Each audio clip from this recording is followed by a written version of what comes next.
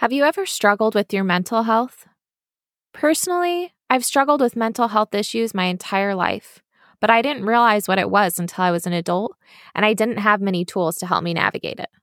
A few years ago, my mental health tanked, and I was in a really dark place. Today, I'll be sharing about that tough time in my mental health journey, how I found my way out of the darkness, and the holistic mind, body, spirit strategies I use to support my mental health today. Thanks for tuning in. Before I dive in, I want to give a content warning that this episode briefly mentions self-harm and suicide ideation. Welcome to Maybe This Will Be the Cure, a podcast where the wisdom of a healing journey meets the warmth of shared experiences. Join as we explore the topics of healing, living with chronic conditions, chronic pain, neurodiversity, mental health, and parenting kids with disabilities. I'm your host, Megan. So several years ago, I was privately struggling with depression, anxiety, self-harm, and suicide ideation. My husband was worried, but most people probably couldn't tell. Even our families didn't really know. We did have a couple of close friends that told my husband they were concerned about me, and when my husband told me that, I was surprised that someone else could see I wasn't doing well. The truth was, I didn't realize how unwell I was myself. My brain was in this thick fog. I was dealing with mood swings, intense anxiety, paranoia, rage. I felt so overwhelmed constantly. I'd have panic attacks that seemed to last hours, even when Google said they should only last 20 minutes. And during those panic attacks, my heart would race. I felt like I couldn't breathe properly, and I sometimes was worried I was having a heart attack. But even with all that going on, I didn't realize that I needed serious help. At the time, I had never been to therapy before, and I didn't have the tools to support my mental health that I do now. I remember the emotions would feel so big, I couldn't tolerate them. The pain of the emotions was so intense and unbearable that sometimes I'd self-harm in an attempt to distract my mind, focusing it instead on the physical pain rather than the emotional pain that threatened to consume me. I spent a lot of time crying, writing goodbye notes to my family that I would keep hidden away, and at one point, I was so desperate for relief that I hastily made a plan to escape this life. Thankfully, my husband walked in before I could get too far, and it was a huge wake-up call. The dark fog over my brain parted just enough for me to realize that I was unwell and I needed help. I took the leap and made a call to see a therapist right away.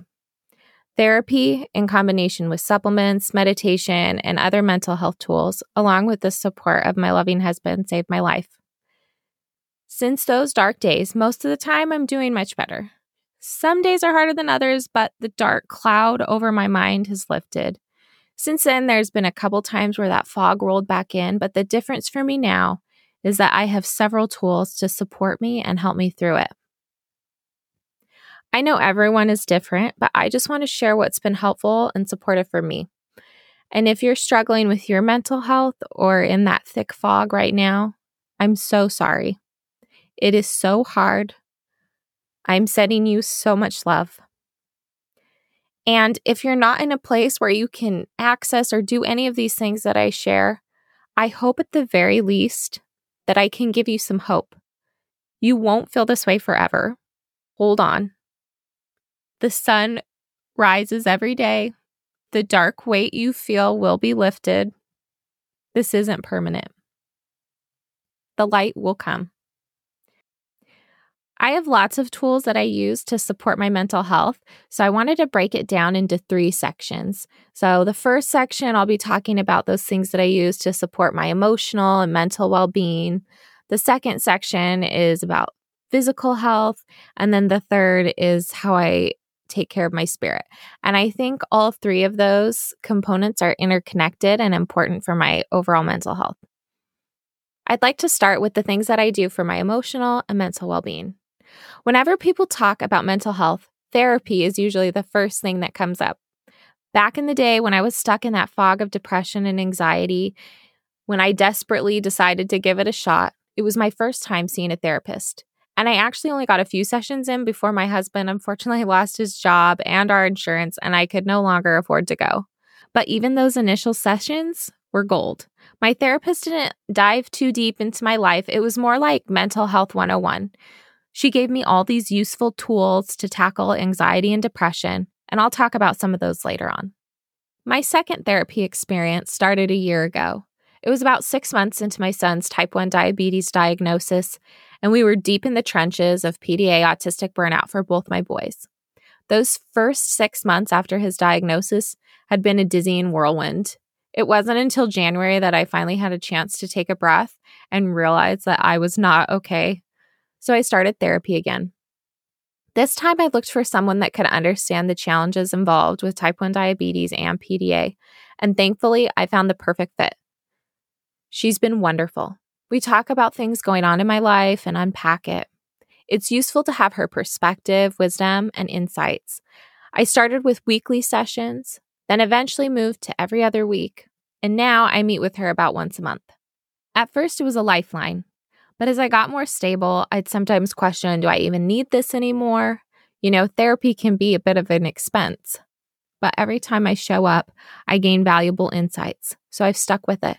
And every session, I come away with something that helps me keep my sanity intact. I know that therapy isn't accessible for everyone, and for a few years, it wasn't in the budget for me either. So I wanted to share a free resource that kept me afloat when therapy was out of reach. Have you ever heard of Tiffany Rowe? She's a therapist on a mission to change the mental health game and generously dishes out mental health tools on Instagram and her podcast. She's a lot of fun and shares these mental health insights in vibrant, digestible ways. Fair warning, she's a little edgy, so I know she's not everyone's cup of tea, but I've learned so many valuable tools from her. She also offers courses on different mental health topics that are more affordable than therapy, and she does a 50% off sale every year, so keep an eye out for that if you're interested. I haven't taken her courses, so I can't vouch for those, but the free resources are game changers. She's not the only therapist on social media sharing tools and insights. So if she's not your style, find someone else that clicks with you and soak up all their free content. Besides therapy, I also meet with a life coach regularly. Yep, that's a thing. And let me tell you, it's been life-changing. Seriously, super helpful. So there's this podcast called The Life Coach School, and the host, Brooke Castillo, teaches this tool called The Model. It's like this. Your thoughts create your feelings create your actions produce your results. Brooke's podcast is one of my all-time favorites, and I've learned a ton from her over the years. She even has a training program for life coaches, and I happen to have a friend, Sarah, who went through it. And a quick shout out, Sarah has her own podcast too. It's called the Ex Good Girls Podcast. Check it out. Anyways, I worked with Sarah for years as my life coach, and she's amazing. We re-examined parts of my life and saw what I had the power to change, starting with my thoughts. It was a big shift, super helpful. I loved every bit of it. But once I realized my kids were neurodivergent, I wanted to work with a coach specifically in that niche. So I joined a program led by another life coach school certified coach that was specifically created for moms of autistic kids. It includes group coaching and one-on-one short coaching sessions twice a month. It's been amazing for me. And it helps me work through the challenges and intentionally choose thoughts that support me. Now, you might be wondering, why do I do both therapy and coaching? Well, I found that they're useful in different ways. Let me share an example. I was frustrated because someone close to me, who shall not be named, wasn't doing what I expected. When I worked with a life coach, she helped me look at the narrative I was holding about the situation and choose thoughts that let me show up with compassion rather than resentment. Then when I talked to my therapist about it, she gave an expert perspective and explained that my expectations were reasonable in this situation and encouraged me to discuss it with that person. Both approaches were needed: a conversation to express my feelings and a mindset of compassion over resentment. So, yep, both therapy and life coaching have been valuable tools for my mental health. And if you're looking for a coach, the Life Coach School website has a coaching directory where you can search by a specific niche. And that's how I found the coach I'm working with now, who specializes in supporting moms of autistic kids. And again, I get it. not everyone has access to one-on-one coaching. I have been there. During that time, I soaked up all the free gems on the Life Coach School podcast. And if you don't like her vibe, check out the directory to find other coaches with free content that resonates with you. Now, a tool that I learned from both my therapists and life coaches is called a brain dump. I've also heard it called a thought download, free writing, thought journal, or write your worries, but the idea is the same. It's simple. You just jot down every thought swirling in your brain without stressing over grammar or structure. It's about unloading everything, even the crappy thoughts. It's like throwing it up on the paper and then giving yourself the space to be raw without judgment. It's messy and therapeutic, and you can always rip it up and throw it away to keep those thoughts private. This technique helps when I'm upset about a specific situation or just feeling stressed in general without knowing why. It unveils the chaos in my mind, offering clarity and allowing me to intentionally choose new thoughts that serve me better. I also like regular journaling.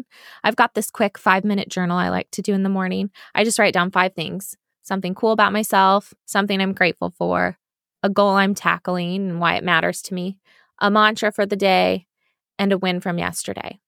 It's an easy little ritual to shift into good vibes. And whenever the mood strikes, I also like to just scribble down bits and pieces of my life, insights, cute stuff my kids did, or whatever's happening in my world.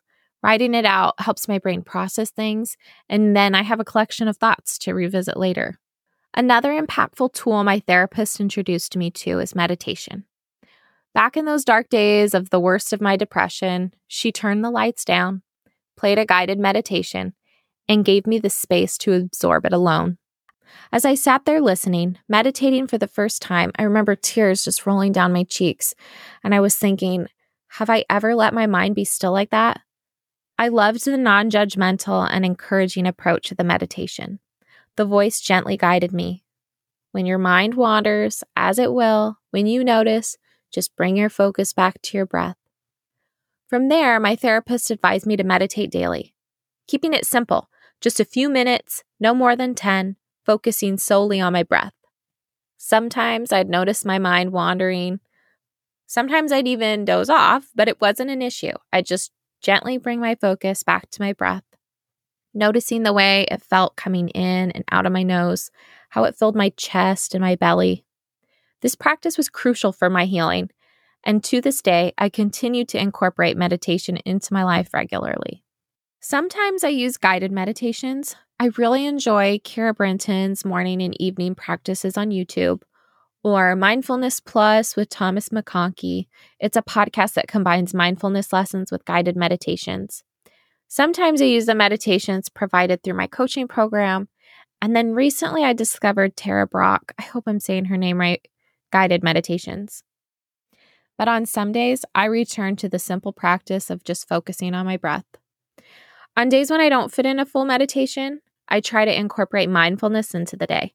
I'll take a minute to watch the leaves moving in the wind, observe the ants crawling around the pavement, or watch a hummingbird outside my window.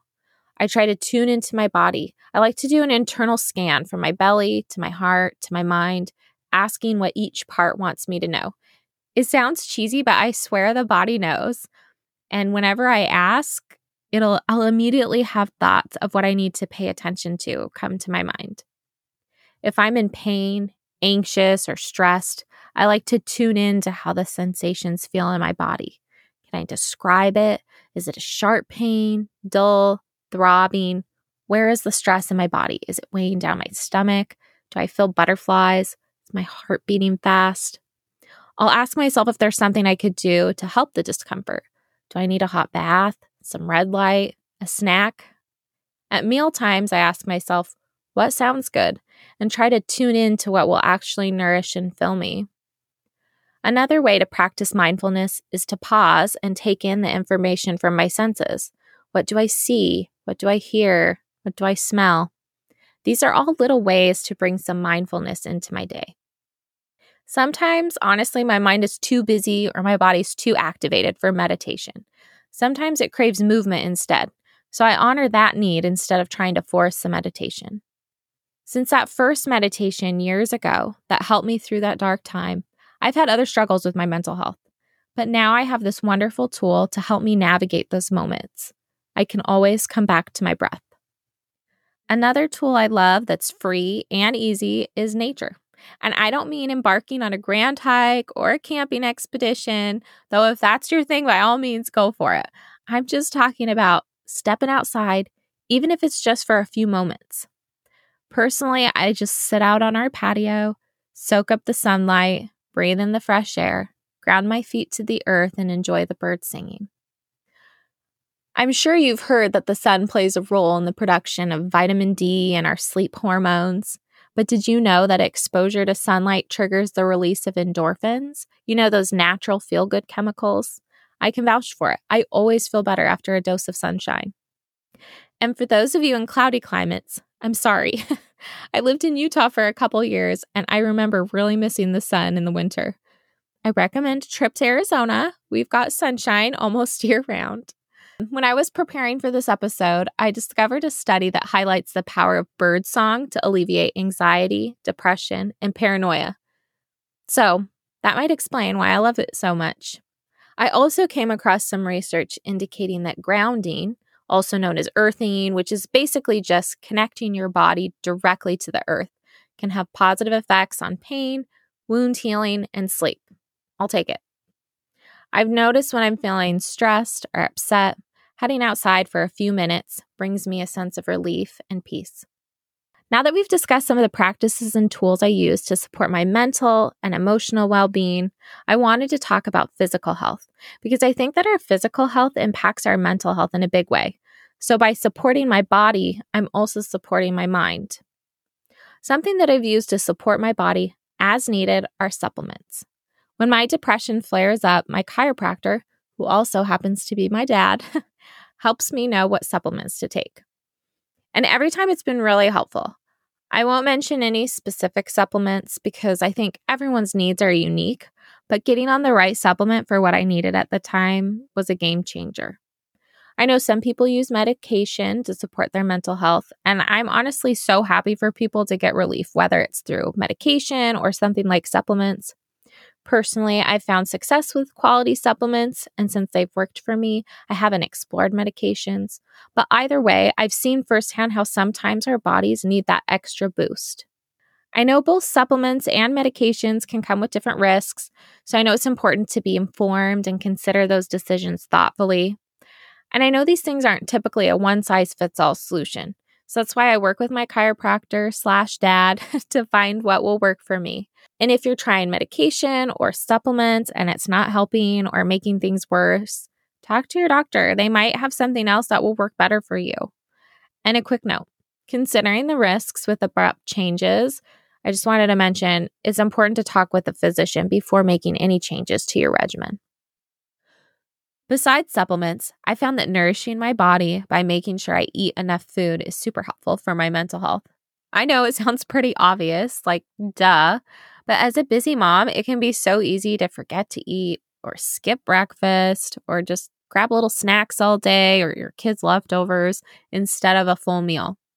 Whenever stress starts to creep in and I feel overwhelmed or grumpy, I've made it a habit to pause and check in. Have you had a meal recently? If not, I grab a full, satisfying meal, and I generally feel much better afterward.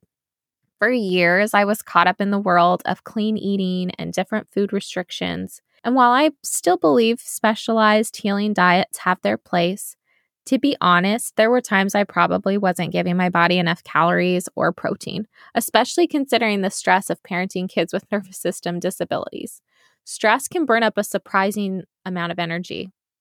Over the last couple years, I learned about the pro-metabolic approach to eating, which emphasizes nourishing your body regularly to reduce stress and provide it with the resources it needs for optimal function. Understanding how many calories my body needs for my lifestyle and learning to eat balanced meals with protein, carbs, and fat to support my blood sugar has been eye-opening. I've observed that when I prioritize nourishment and have regular, balanced, satisfying meals, I find myself way better equipped to handle life stresses. Another factor that helps handle the stress of life is quality sleep.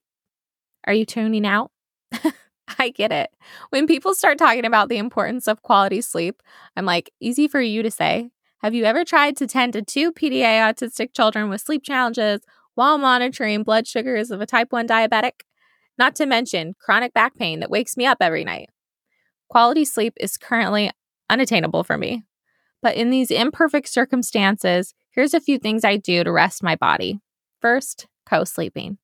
Sometimes it's easier to just let go and crash in my boys' room. Take the time shortly after my son's diabetes diagnosis. This was pre-CGM days or before we had a device that continuously monitors his blood sugar. And I'd have to get up and check his blood sugar multiple times a night with a meter. So I decided to just camp out in his room. Since I didn't have to get all the way up to check, it was easier for me to fall back asleep. Second, it's been helpful to recognize my chronotype or the natural inclination of my body to sleep at a certain time. I'm an early bird. My husband's a night owl. And thanks to some lingering symptoms of autistic burnout, my kids' internal clocks are all over the place.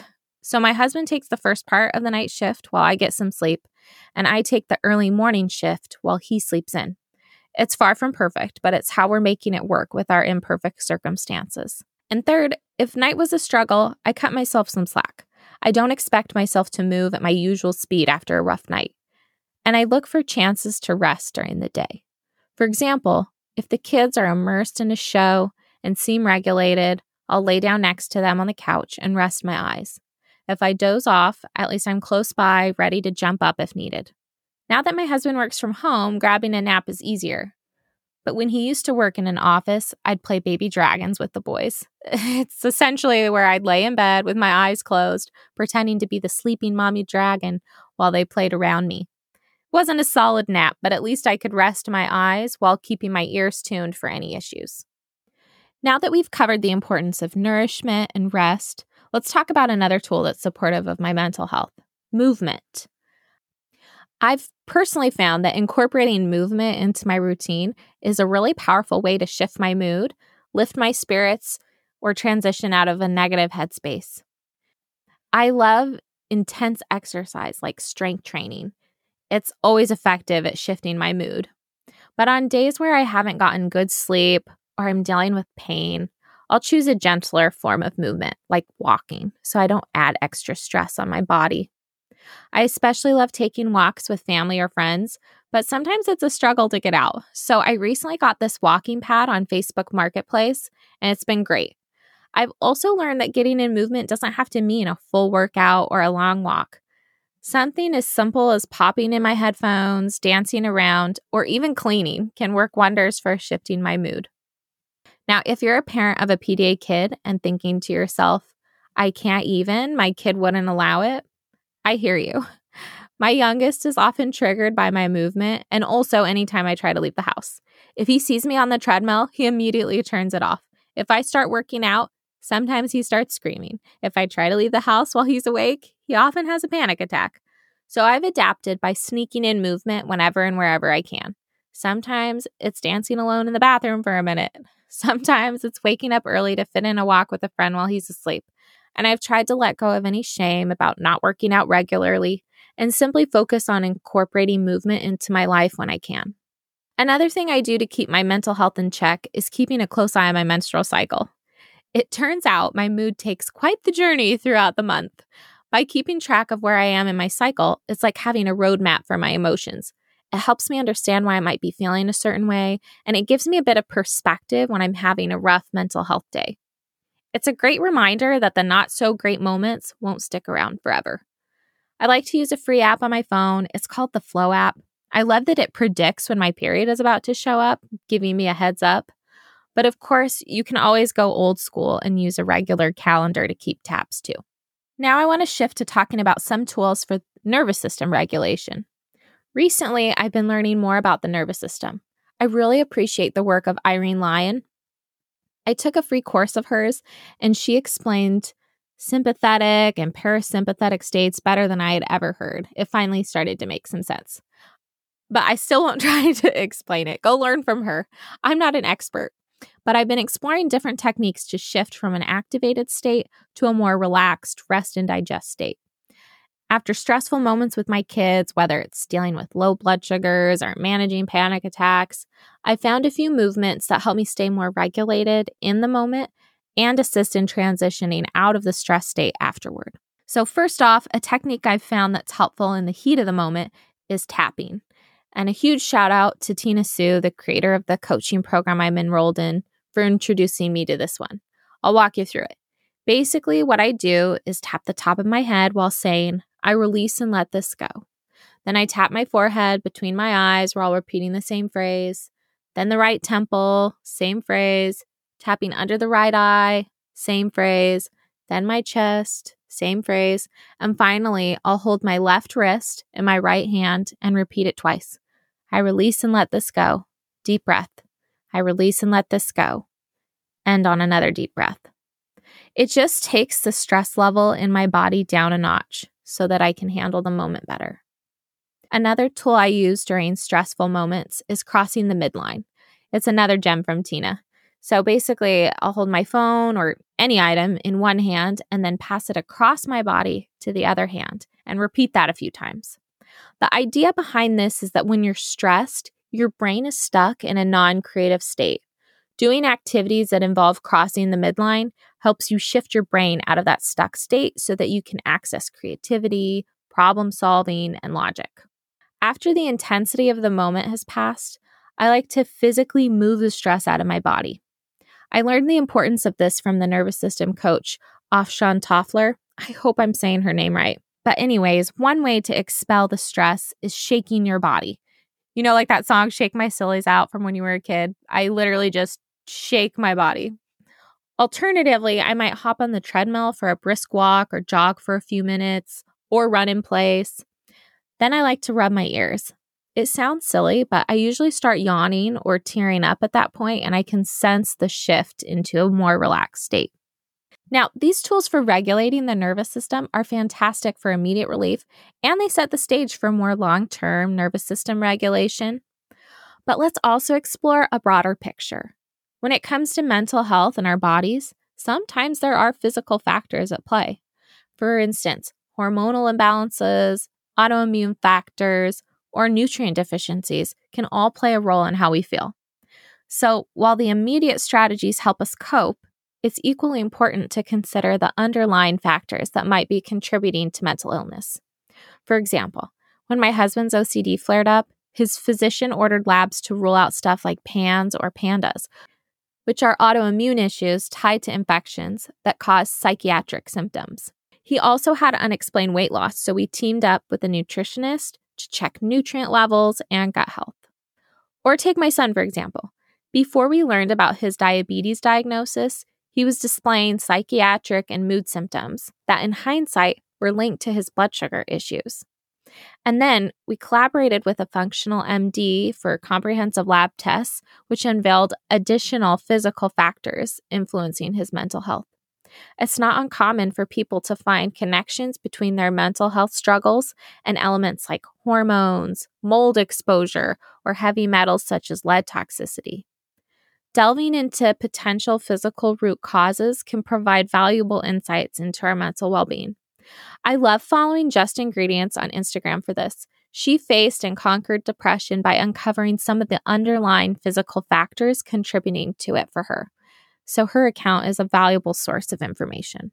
Now that I've covered the steps I take to nurture my physical health and also enhance my mental well-being, I want to explore some of the soul nurturing practices that play a crucial role in supporting my mental health.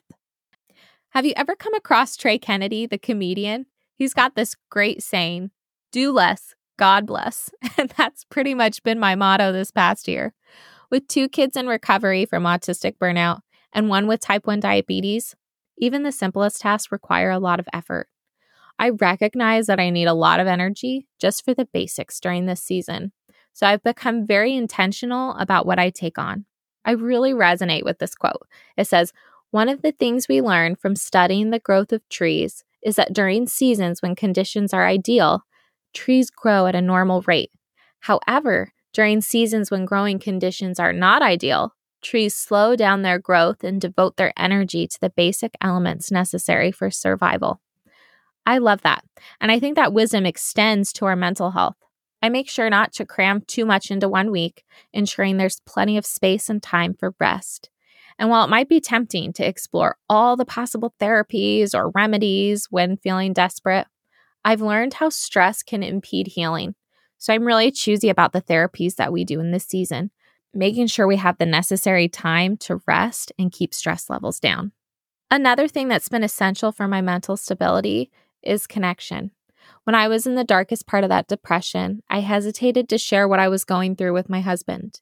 However, one night, I mustered up the courage to open up, and his response was incredibly loving and supportive. And then when he was at work, he'd send thoughtful texts to check in on me. If I was having a difficult mental health day, he'd check in often, offer to send someone over to help if I needed it. Being vulnerable about mental health struggles can be daunting, but his care has been essential. I've also discovered the power of connecting with others, too. When I feel down, having a couple of trusted people to call and vent to makes a significant difference. A good vent sesh always lifts my spirits. And I'm so thankful for family and friends who consistently reach out and support me, even when I don't always have the capacity to reciprocate. Since I'm a bit of a woo girl, I want to take a moment to talk about another connection I turn to when I can't or I don't want to navigate things on my own. Some people pray to God, some connect with the universe, some call on their ancestors, spirits, or guides, some tune into Mother Earth or collective wisdom, while others delve into their deep inner knowing. Personally, I resonate with a bit of it all. I believe in a power beyond our three-dimensional earthly existence, and I draw strength, clarity, love, and wisdom from that.